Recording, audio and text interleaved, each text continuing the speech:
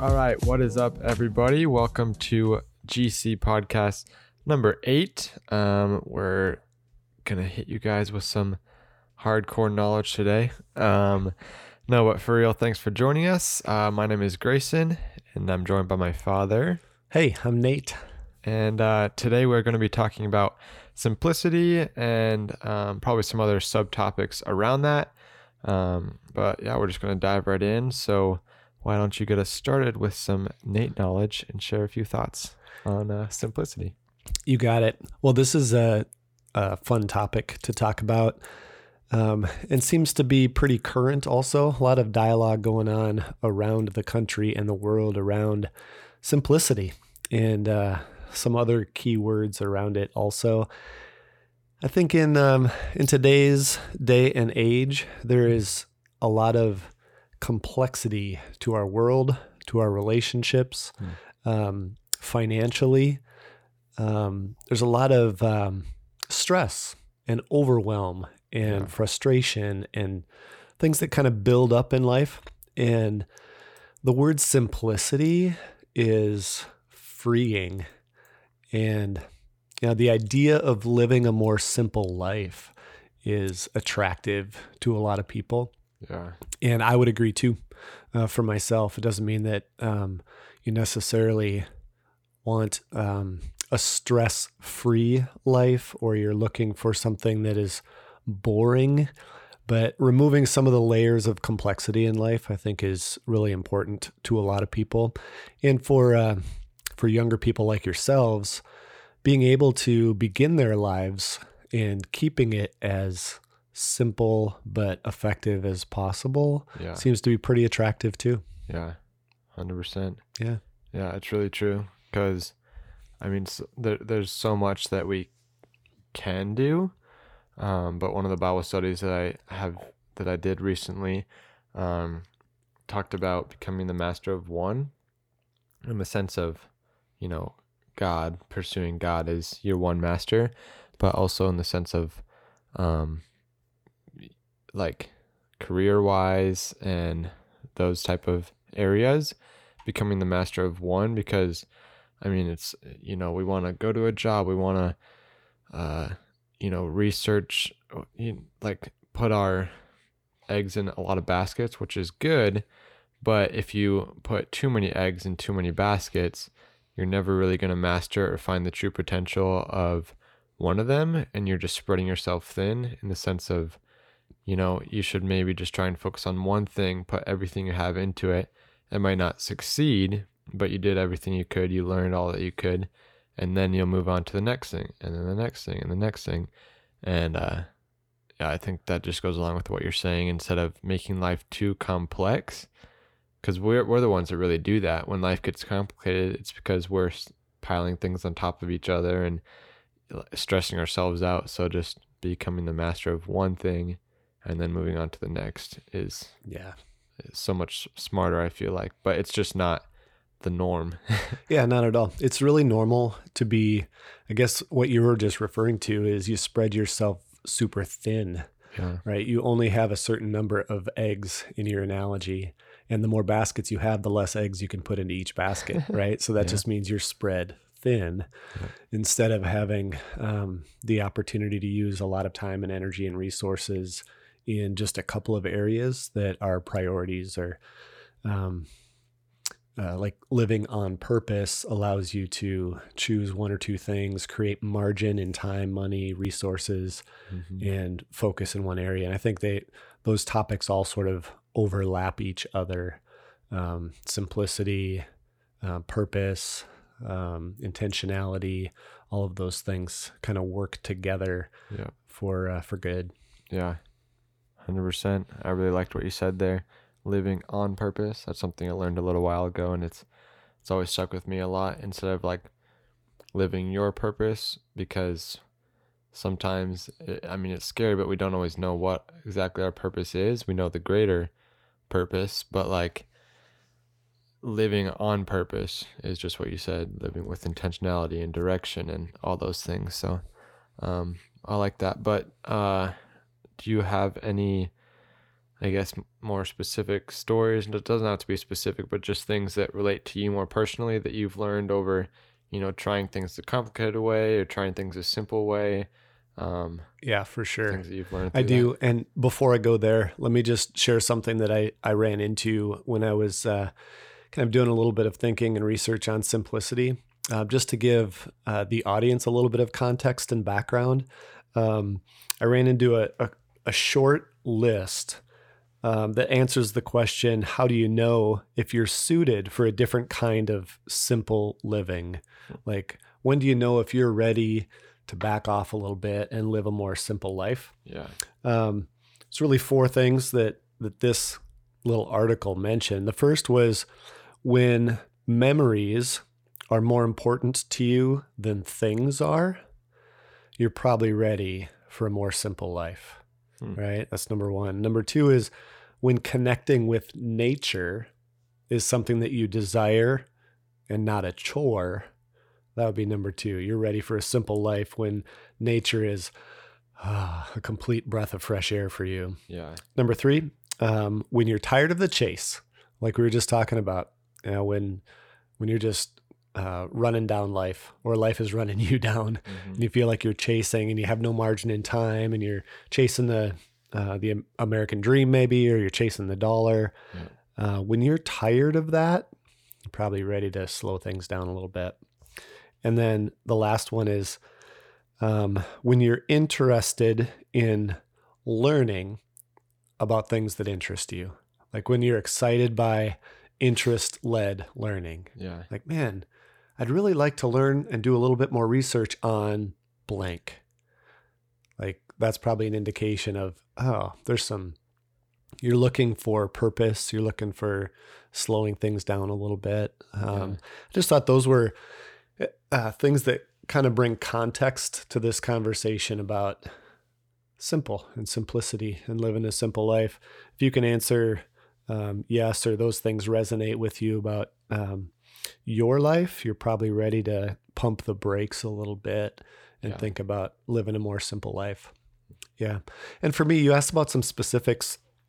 Your mom and I have made a number of decisions over our marriage, or during our marriage, which is almost 25 years now, that in most cases, when we make good decisions, the best decisions are the ones that slow our life down, remove things from our life, things that when we prioritize or reprioritize and decide we're not going to do something, those are usually our best decisions. So honestly, we make our best decisions when we say no more and yes less. Right. So just learning to create boundaries. Both Christina and I tend to be people who want to be productive members of society. We love to help other people. We like to be involved in whatever we can be, whether it's church or in the community or at work. For me at work early on, since I was the primary breadwinner in the house, I was saying yes all the time. Yeah. And saying yes all the time at work, for me, meant eventually working 60, 65, 70 hours a week, sometimes even 80 or 85 hours, which is like working two jobs in one. Yeah. And when you do that, your life becomes incredibly complicated, and you really do drive everything out except for just a few things, and you're out of balance and not prioritizing properly. So that's just one or a couple quick little examples of what I've done that's created complexity in my life instead of simplicity. Yeah. Yeah. When you say it, it makes sense, but it also kind of seems counteractive in the sense of, I guess, counteractive of the norm mindset of wanting more and doing more and getting more. It's like, how can more be less? And I think I've started to understand it over the last couple of years, or probably more like the last year and a half, of like kind of what I was saying earlier. And I think what you mean is you're not saying no to more things means that you're saying yes to the things that are actually more productive and more intentional and more of the direction that you actually want to go, instead of Exactly. just hoping and thinking that everything you say yes to is going to help somehow in some way. You can only give 1% here, 2% there, 5% there, instead of giving 90, 100% to one or two things instead of filling up every second. I don't know, kind of still processing that, but No, you're right on. It seems counteractive, but it's really just directing your focus to less things, which in turn will provide a greater outcome more than likely. Yep. You're exactly on it. Yep. Yeah. One of the things, Grayson, that I was, one of the things that has been important to me the last couple of years, actually,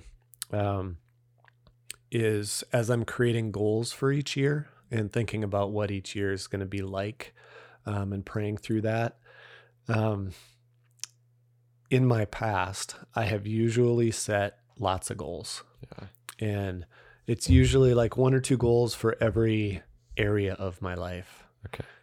Parenting, marriage, spiritual life, money, career, like everything. So finances and faith and family, like everything gets a goal or two. And when you do that, you end up with 8 or 10 or 12 goals. And it's really hard to stay focused on that. Yeah. That's a complex way to create goals.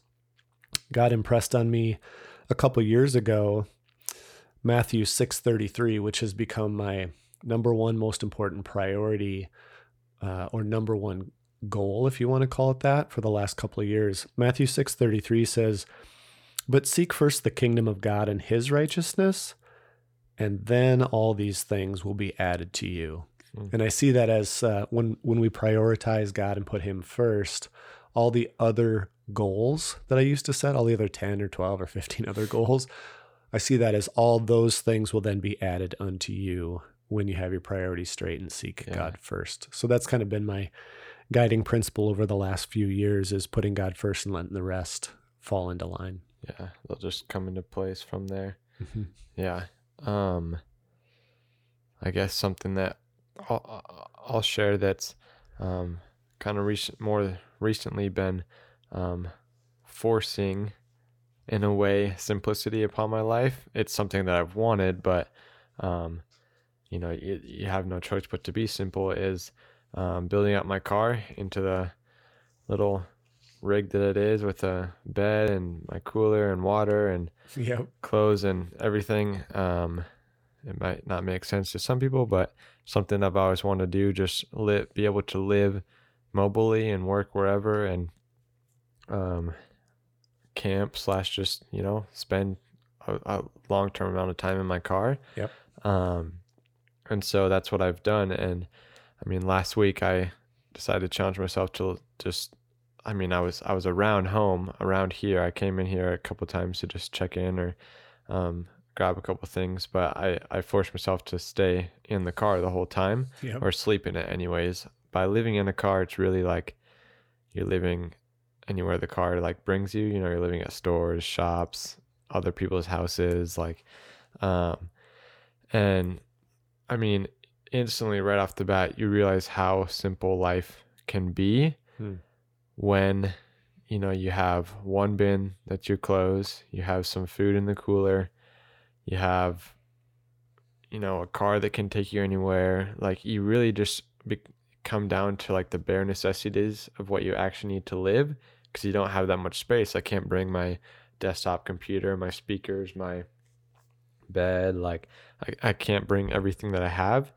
So it forces me to think simply, in the sense of, what do I actually need here to live, to, not go hungry, to, all those things. And I mean, I've absolutely loved it. It's a challenge. It's not easy, because like in the back of my mind, I'm like, oh, but I have this room at home that I could just go and just be comfortable in. But I've just learned so much by forcing myself to live a simple life. And I mean, I love it. I love the challenge. It's amazing. But yeah, I've just been learning a lot about how simple life can actually be. and how little we actually really need to survive, but how much we think, but like we think we need more. So it's just been a really great learning experience for me. I mean, I've loved it, but it's a Yeah. challenge for sure. Yep. It's definitely been encouraging to me watching you challenge yourself doing that, knowing that it's a mental, physical challenge for yourself, and one that you don't have to do, right? You've always dreamt about living mobily, so I definitely encouraged you to continue that dream and take advantage of the opportunity you have right now to do it. And it's awesome to see you not just doing it, but learning from it. Yeah. And the learnings around what's actually necessary versus what we have and what we want, I think, are super beneficial. You know, it teaches you a lot of principles and concepts around what's really important in life and living, what you do need, what you don't need, where you can create more margin in your life. And I think it also helps prioritize your life.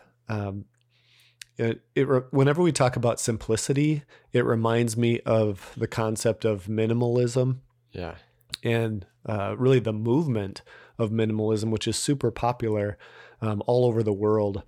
And I've got a friend, Joshua Becker, who lives right here in Arizona. I can't help but think of him and some of the things that he talks about and writes about.